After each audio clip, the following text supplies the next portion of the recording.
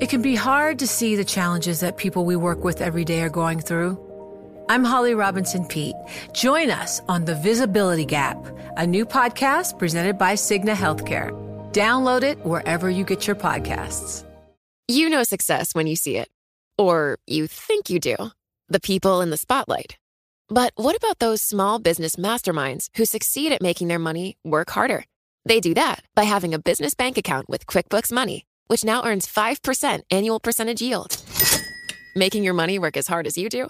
That's how you business differently. Learn more about QuickBooks Money at quickbooks.com/5APY. Banking services provided by Green Dot Bank. Member FDIC. Only funds and envelopes earn APY. APY can change at any time.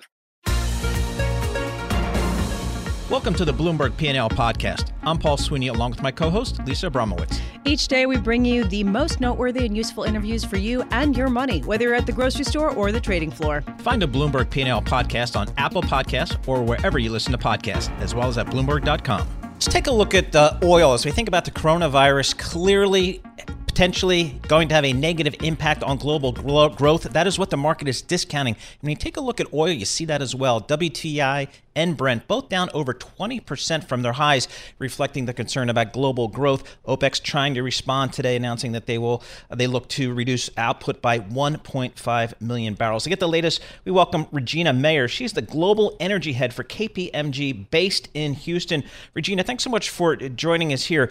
Give us your sense of kind of the OPEC move here, that 1.5 million barrel cut to output. It's noted that Russia may or may not be supporting it. From Silicon Valley to Wall Street, the promise and perils of artificial intelligence are playing out on the world stage. But what will the next phase of AI adoption look like? Which companies from big tech to startups will dominate? And where do the risks and unintended consequences lie? I'm Emily Chang. Join me at Bloomberg Tech in San Francisco, May 9th, to answer many of the industry's burning questions, alongside Snap's Evan Spiegel, Xbox President Sarah Bond, OpenAI's Brad Lightcap, top researcher Dr. Fei Li of Stanford, and many more. More details and just a few tickets left at Bloomberg.com/TechSF. So you're right, the market is in free fall around crude price, and it's very substantial. We're seeing significant demand destruction, and current projections are that global demand will at least be flat and potentially negative, and that would be only the fourth time in 40 years that we've seen global demand go negative. So OPEC is trying to take decisive action to stem the tide. If they do the 1.5 million barrels per day, which has not been agreed to by OPEC Plus and Russia being a key constituent there, that would reduce supply by 3.5%, which would be roughly in line with flat demand or even slightly declined demand, which hopefully puts the market more in balance. But right now, the market seems to be shrugging off the decisions that were even made today, and they seem to be unimpressed by the actions that have been taken. Regina, earlier this morning, Jeff Curry of Goldman Sachs came on Bloomberg Surveillance and was talking about how he expects oil prices to fall, and I'm talking Brent, could fall to $40 or even below per barrel this year in terms of the expectations of growth. Do you agree? I do not agree that it will go that low, but I did not believe that we would be in this territory. So without decisive action tomorrow, it could potentially be 40, I would say, for WTI. I find it hard to see a scenario where Brent dives below 40, but we don't know what's happening with the coronavirus, and the market is incredibly jittery and not very rational right now. So, Regina, there was some news out earlier today that Exxon is slowing the pace of its flagship shale project in the Permian Basin. So obviously this raising more concerns that the folks in the Permian having a tough time at these oil levels. What are your clients telling you?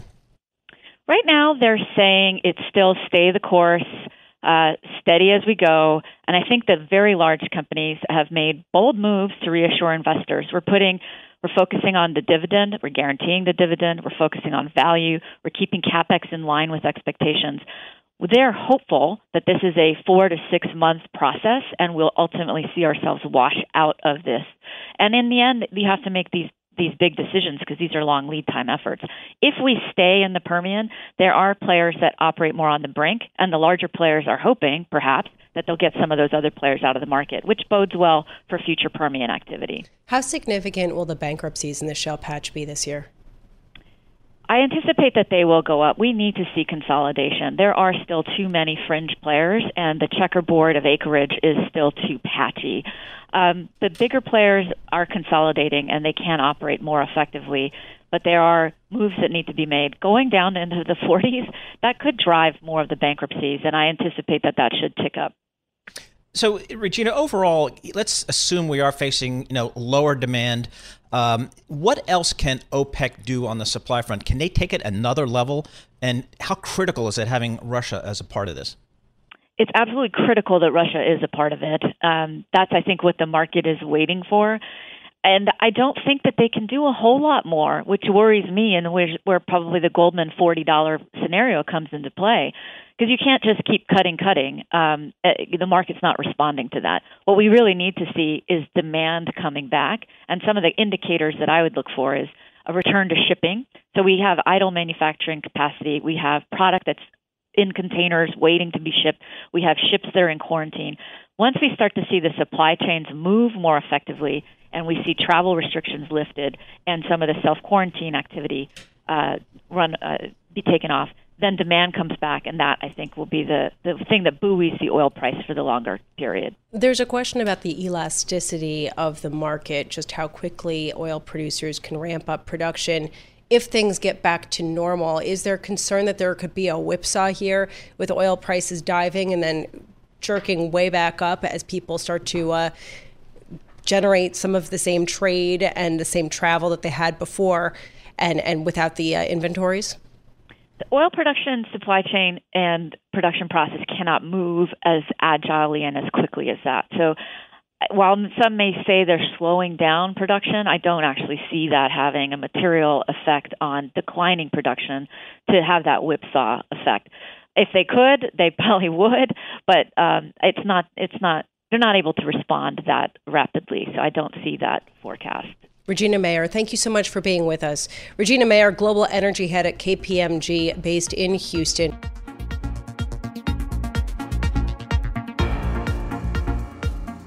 Let's talk about volatility. I'm looking at the VIX index right here, 36.07. That's up 4 points today. This thing just recently, a few weeks ago, was down around 12, 13. So incredibly higher risk being priced into the market. And we talk about market volatility. There's absolutely nobody better to do it with than Nick Kolas, co-founder of Data Trek Research. He joins us here in our Bloomberg Interactive Broker Studio. Nick, thanks so much for joining us. How are you thinking about the volatility in this market as whether you should be buying or selling here? Most people, it just scares the heck out of them. Well, it is scary, and that's a very, very logical response, at least an emotional one. If you look at the VIX back to 1990 and look at where it kind of levels out and where it creates a buying opportunity, there's three levels that really matter: 42, 50, and 58, because that's 3, 4, and 5 standard deviations from the long-run mean. I hope Tom Keene is listening. So those are the levels, and it's worked beautifully so far. On Friday, during that really cataclysmic low around 1 or 2 p.m., it hit 49, right on top of 4 standard deviations. And so that was so far the bottom. So what we're telling clients is, if you want to trade this tape, look for those levels and don't even try until 42, and be prepared to kind of stick your toe in even deeper at 49.50. It's interesting. For a long time, the low interest rate environment was said to be dampening volatility. Not so this time. No, because the low interest rate environment was coincided with a low volatility of GDP growth, a low volatility of unemployment. Those numbers were getting better or at least flat for a long period of time, and now we have this shock that says we have no idea what happens next, and that implied volatility rises because the volatility of future economic reports are going to be volatile as well. So, Nick, what did you make of the Fed rate cut, intra-meeting rate cut earlier this week? Panic or wise?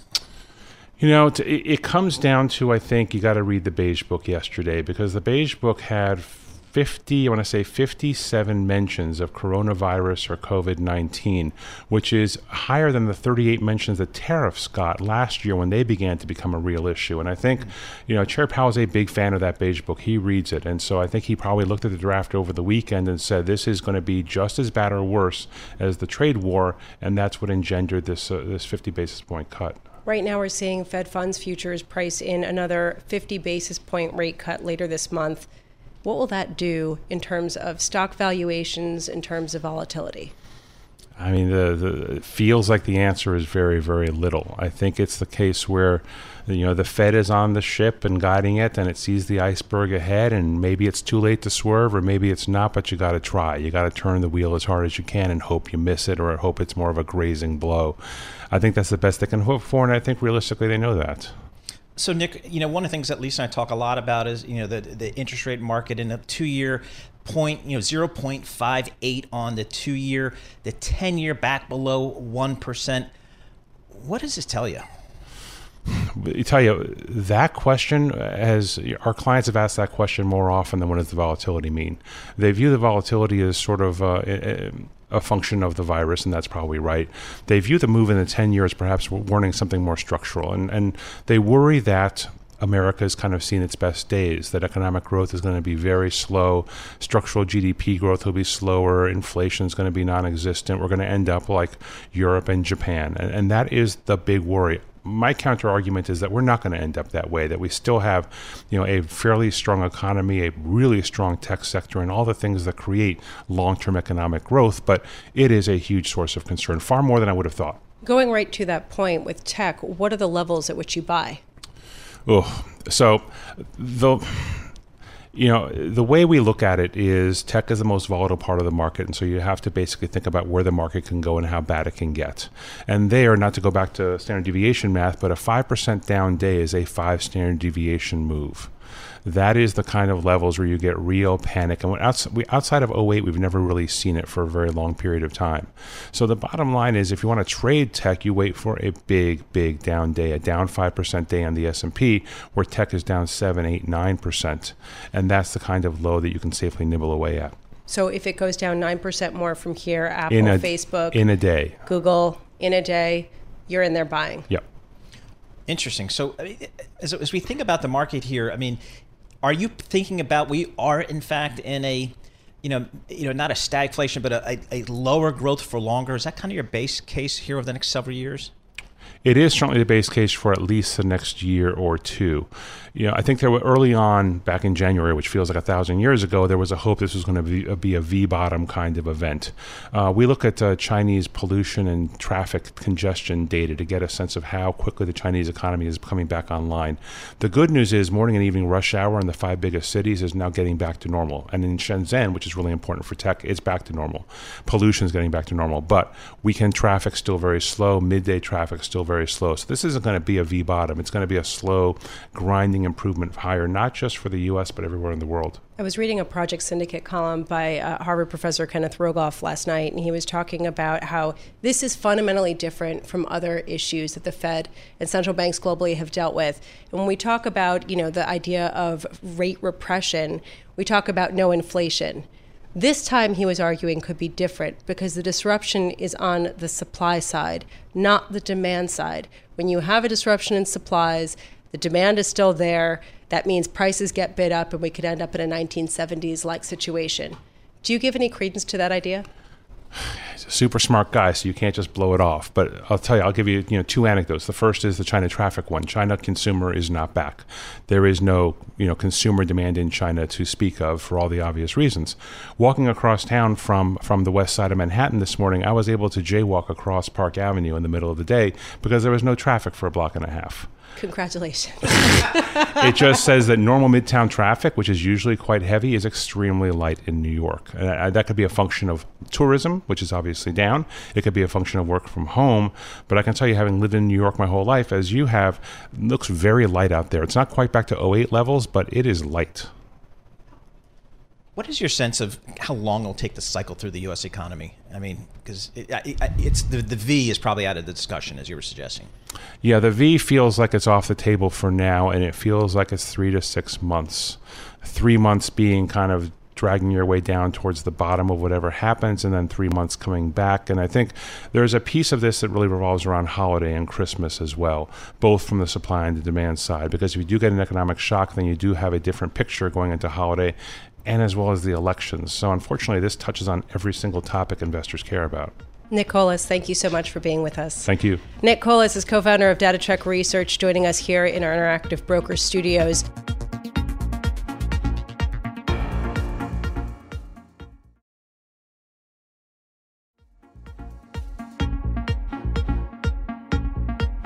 We are looking at markets pulling back a little bit from their earlier losses, still solidly in the red. And the question for a lot of people is not just when do I buy the dip, but when do I even get involved? How do I even understand when to make allocation shifts in response to this news? Barry Ritholtz joins us now.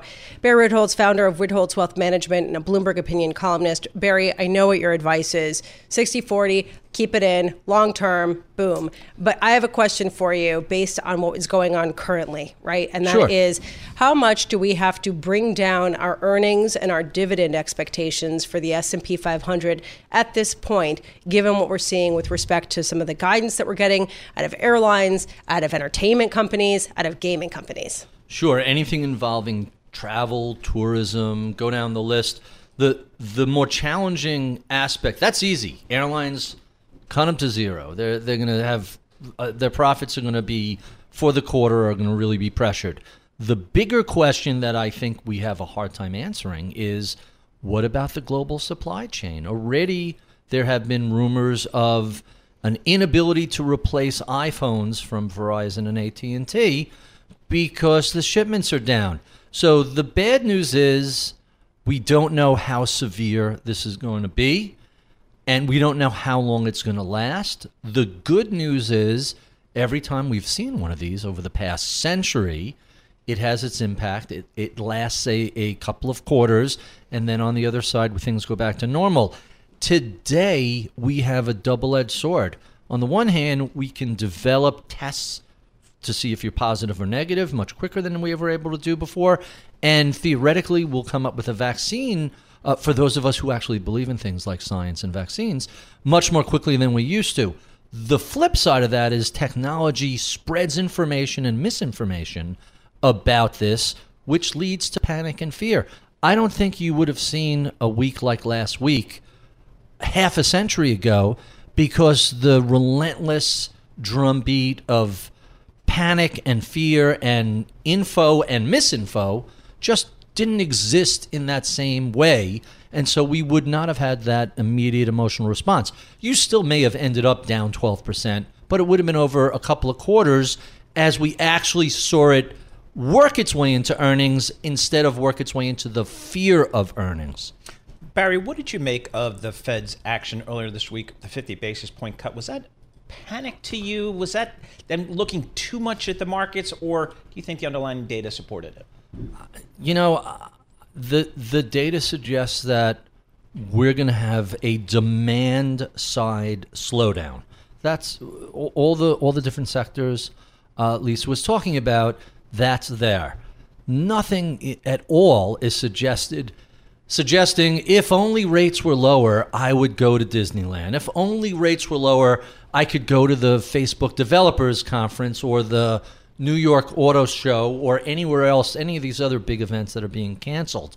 So it seems that we have developed this unfortunate habit of responding to situations with a monetary solution when it really calls for a fiscal solution. And the old joke is, to the man whose only tool is a hammer, everything looks like a nail. We seem to have abandoned the traditional Keynesian response to diminished demand for goods and services. Hey, when the private sector slows down, the government should step in with either tax cuts or spending or both to temporarily replace that demand, assuming you want to cushion the blow of the slowing economy caused by this. Sure, and we can talk about what they should do. What they are doing and what they're expected to do is another story, and currently looking at Fed funds futures just more aggressively pricing in lower rates sooner. 2 full rate cuts currently being priced into Fed fund futures for the meeting on March 18th in less than 3 weeks, coming up after their 50 basis point emergency rate cut, the first that they've done intermeeting since 2008 and since the crisis then. It raises a question. What does it do? Does it support equity valuations anymore, especially if the response is to something that we cannot evaluate right now on its face? We don't know how much it's going to bring down earnings. We don't know the relative valuation case at this point. Is this the time when we see that relationship, lower rates pushing up this sort of risk to, this search for yields, this flight to risk? Is that connection broken? I'm not sure if it's broken. What seems to be going on, and this is, I have access to the same information that you do. I'm not speaking to Fed insiders. I don't know what they're talking about. I do recall them saying a long time ago, I think it was January, that they're concerned about negative interest rates. We heard that throughout 2019. Well, if you want negative interest rates in the United States, hey, keep cutting federal funds rates. If you drive that low enough, eventually your worst nightmare will be here, which is negative interest rates. So I don't understand, are they responding to presidential pressure? Does the Fed have the same sort of unhealthy obsession with how high the stock market is that the president does? It's hard to judge from the outside. It looked like panic to me, and it also looked like the wrong prescription. You know, an aspirin isn't going to cure a common cold, and this sort of viral infection is going to have an ongoing impact on demand that we have no idea how big it's going to be. Cutting rates, talk about pushing on a string. How are cutting rates going to have a positive impact on this? It's really, really surprising. I was speaking with Jim Bianco earlier this morning. Love his work. Oh, boy.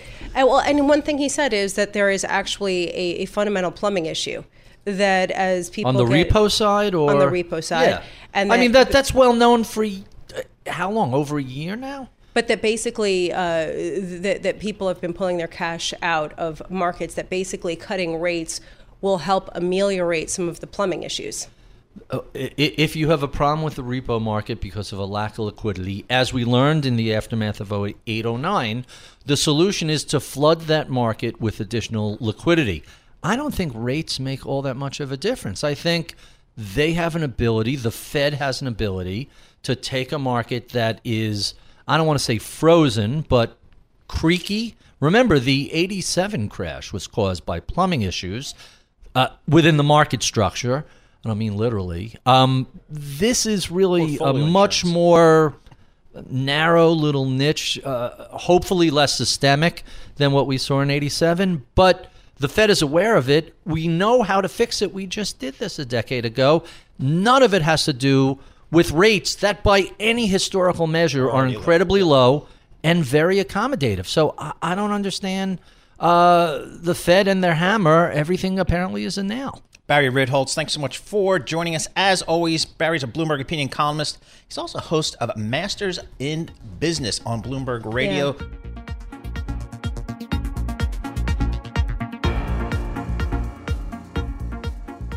When we talk about the disruptions to business in the wake of the coronavirus outbreak, we really have to focus on the airline industry, in particular the fact that there is a new estimate that more than $100 billion of revenue will be taken off the top line of airlines given the coronavirus outbreak. And for more details, Brendan Case joins us now, industrial, aerospace, and chemicals team leader for Bloomberg.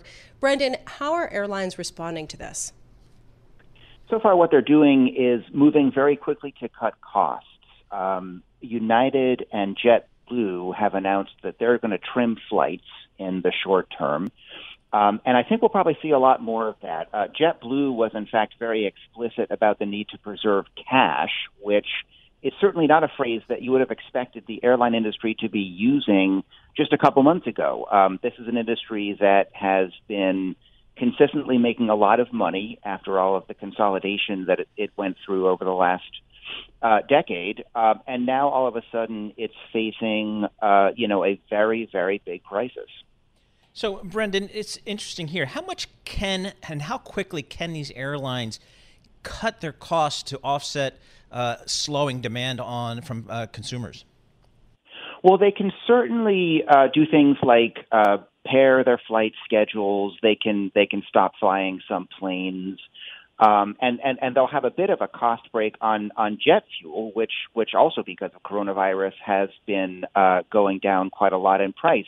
But what they can't do is respond to a situation where people just aren't flying, and we don't have a whole lot of great data about that yet.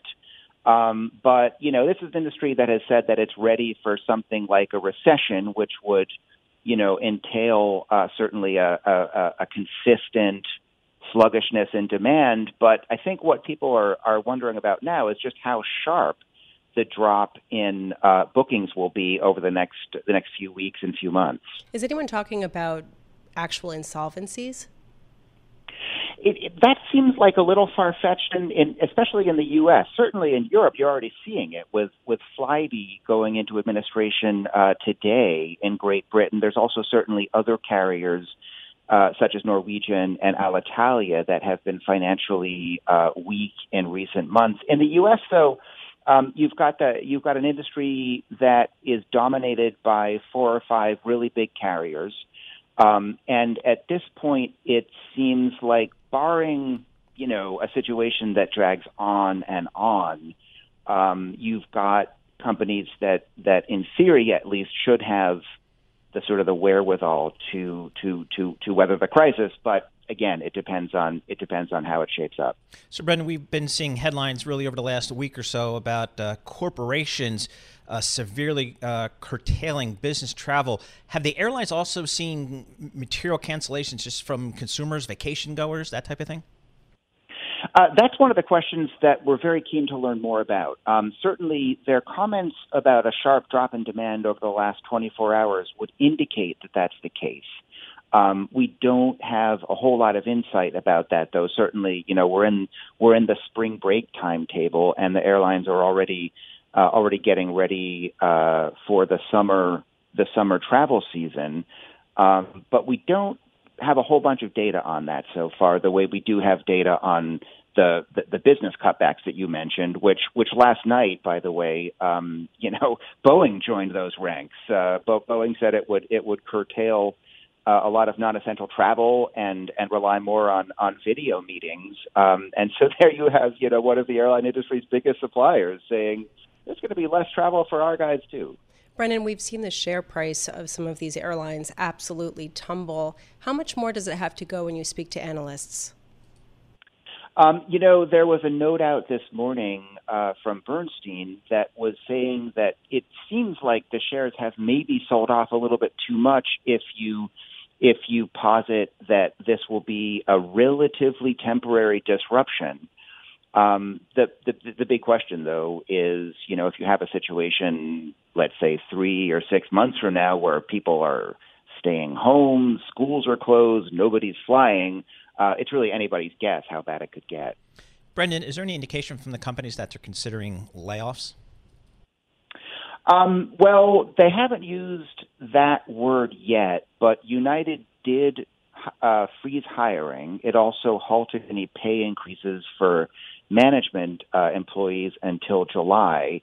And so certainly you're starting to see some indications that things could head in that direction if it gets bad enough.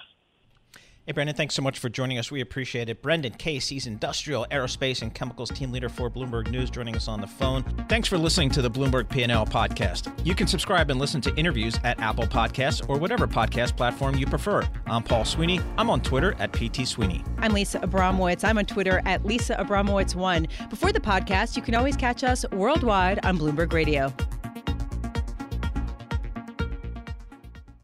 Join Bloomberg in San Francisco or virtually on May 7th for The Future Investor, Data-Powered Transformations. This 2024 event series will examine how data is not only playing a pivotal role in investment decisions, but serves as a driving force behind the construction of innovative, investable enterprises. This series is proudly sponsored by Invesco QQQ. Register at BloombergLive.com/futureinvestor/radio.